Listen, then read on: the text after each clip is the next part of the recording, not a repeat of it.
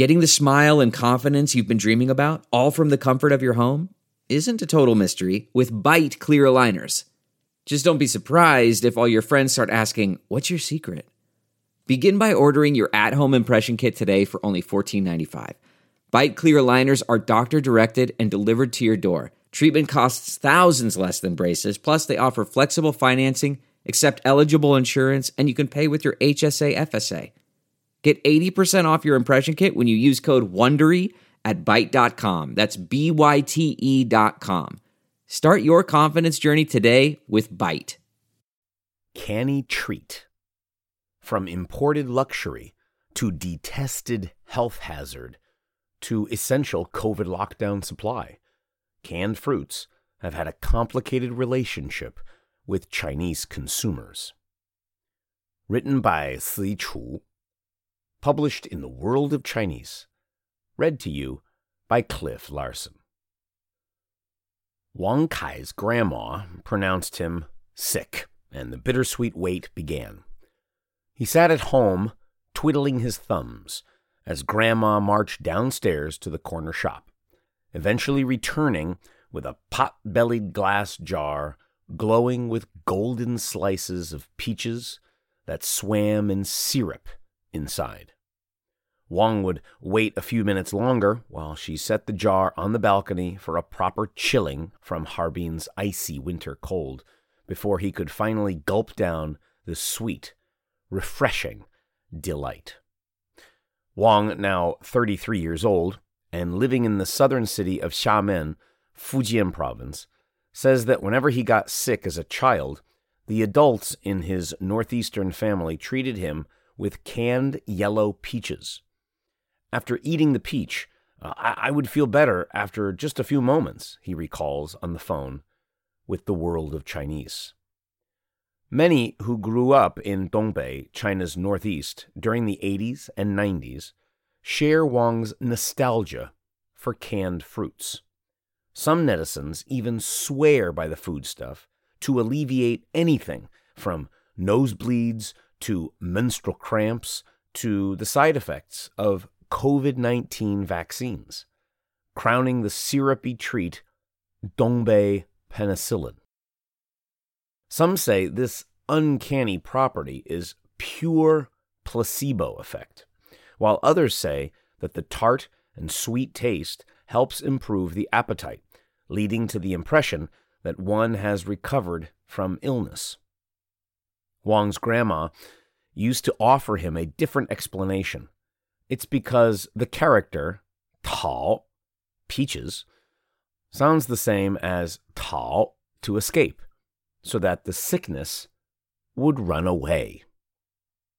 In 1809, 180 years before Wang was born, Frenchman Nicolas Appert won 12,000 francs from the government for his invention of the process that slows down food decay by heating it inside a sealed glass jar. The first Chinese canned food factory was established in Guangzhou, Guangdong Province, in 1893. But the 1950s saw around 50 factories mushroom in major cities across China, mostly manufacturing for military needs or export to other socialist countries, according to the Chinese newspaper Economic Daily. In 1995, during Wang's childhood, the number of factories nationwide had risen to 1,775. Throughout those decades, canned fruits remained a luxury for the sick or special occasions. News reports and blog posts state that in the 1970s, a jar of canned fruit cost around the price of half a kilogram of pork. And in the 1990s, when I'm from, there weren't many fresh fruits in winter, Wang recalls. Canned peaches became a close substitute, earning it a perennial place on Chinese New Year dinner tables around Dongbei.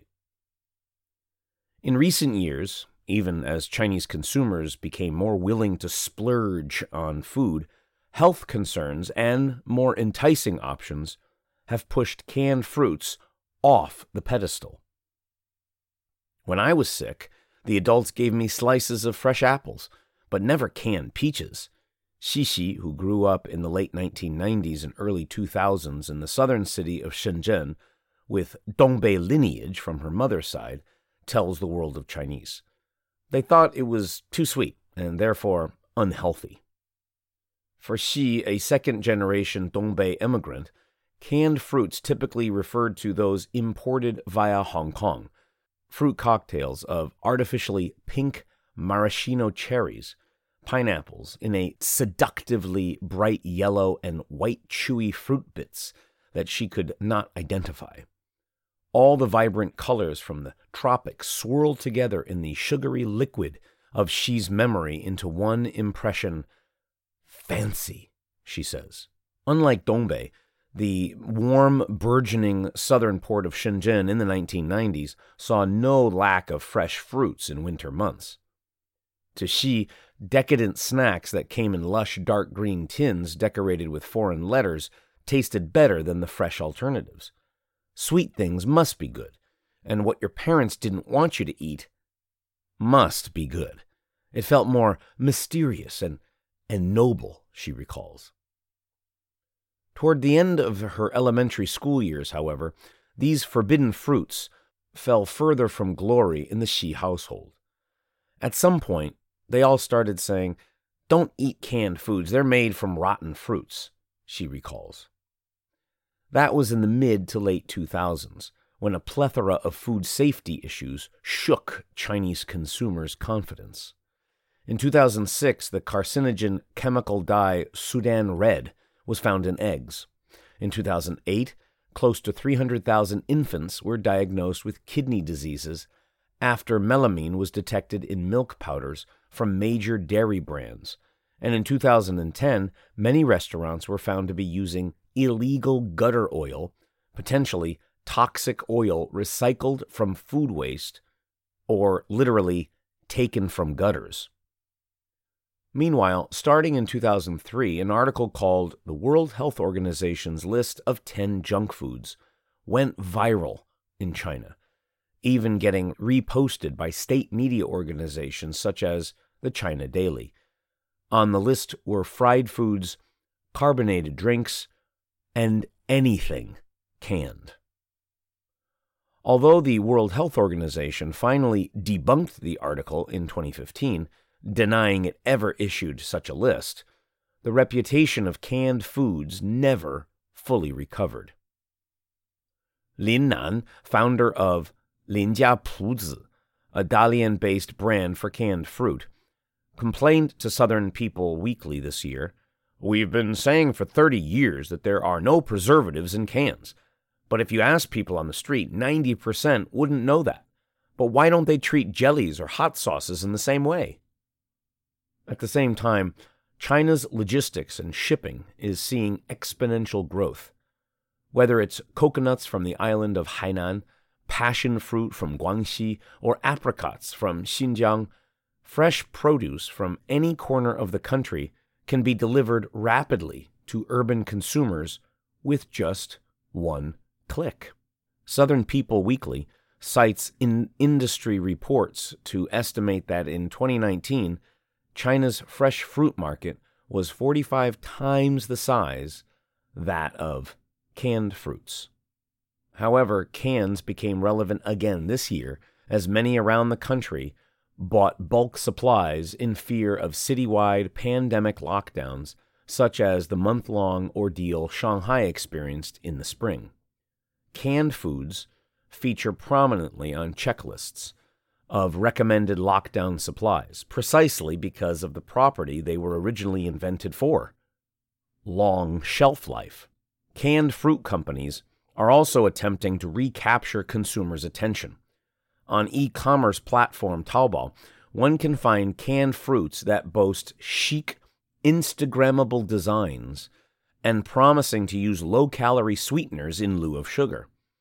There are also those that fully embrace the nostalgia wave with retro graphics and an emphasis on crystallized sugar. Some brands are eager to break the myth that canned food is less healthy than fresh food, with one canned peach brand advertising that they, quote, only pick the big peaches from the treetops, unquote. Wong claims to have outgrown canned yellow peaches, which are not easily found in Xiamen shops.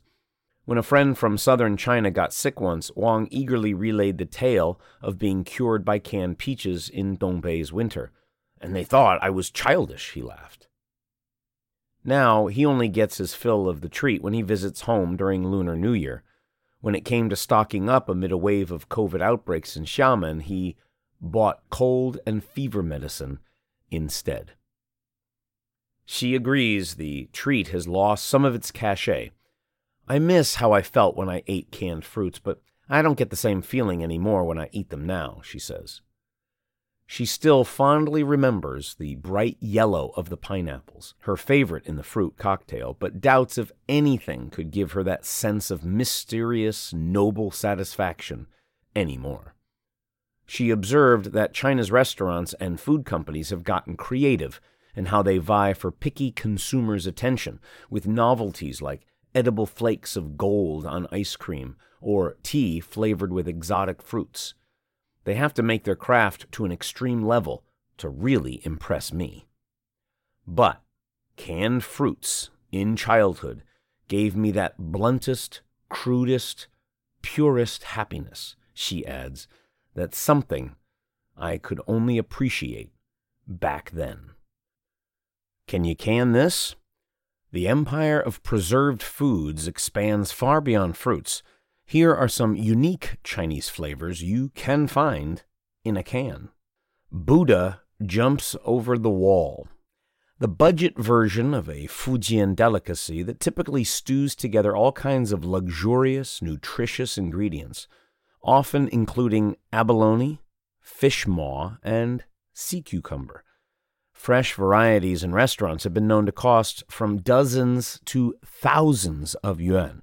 Shark's fin, an ingredient from a protected species that makes this dish perennially controversial, is notably absent from the canned variety. Mud carp in bean sauce. The original Chinese canned food. This is what the first canned food factory in China, Guangmaoxiang, specialized in. Best served when stir-fried with veggies or simply put on top of a steaming bowl of rice. And finally, 8 treasure porridge. Red beans, barley, peanuts, dates. This sweet porridge of many ingredients is traditionally eaten on the 8th day of the 12th lunar month. The canned version, however, has long been enjoyed by modern Chinese as an all-seasons snack, especially on train rides, alongside sausages and instant noodles. Canny Treat is a story from our issue Promised Land. You've been listening to Canny Treat, from imported luxury to detested health hazard to essential COVID lockdown supply.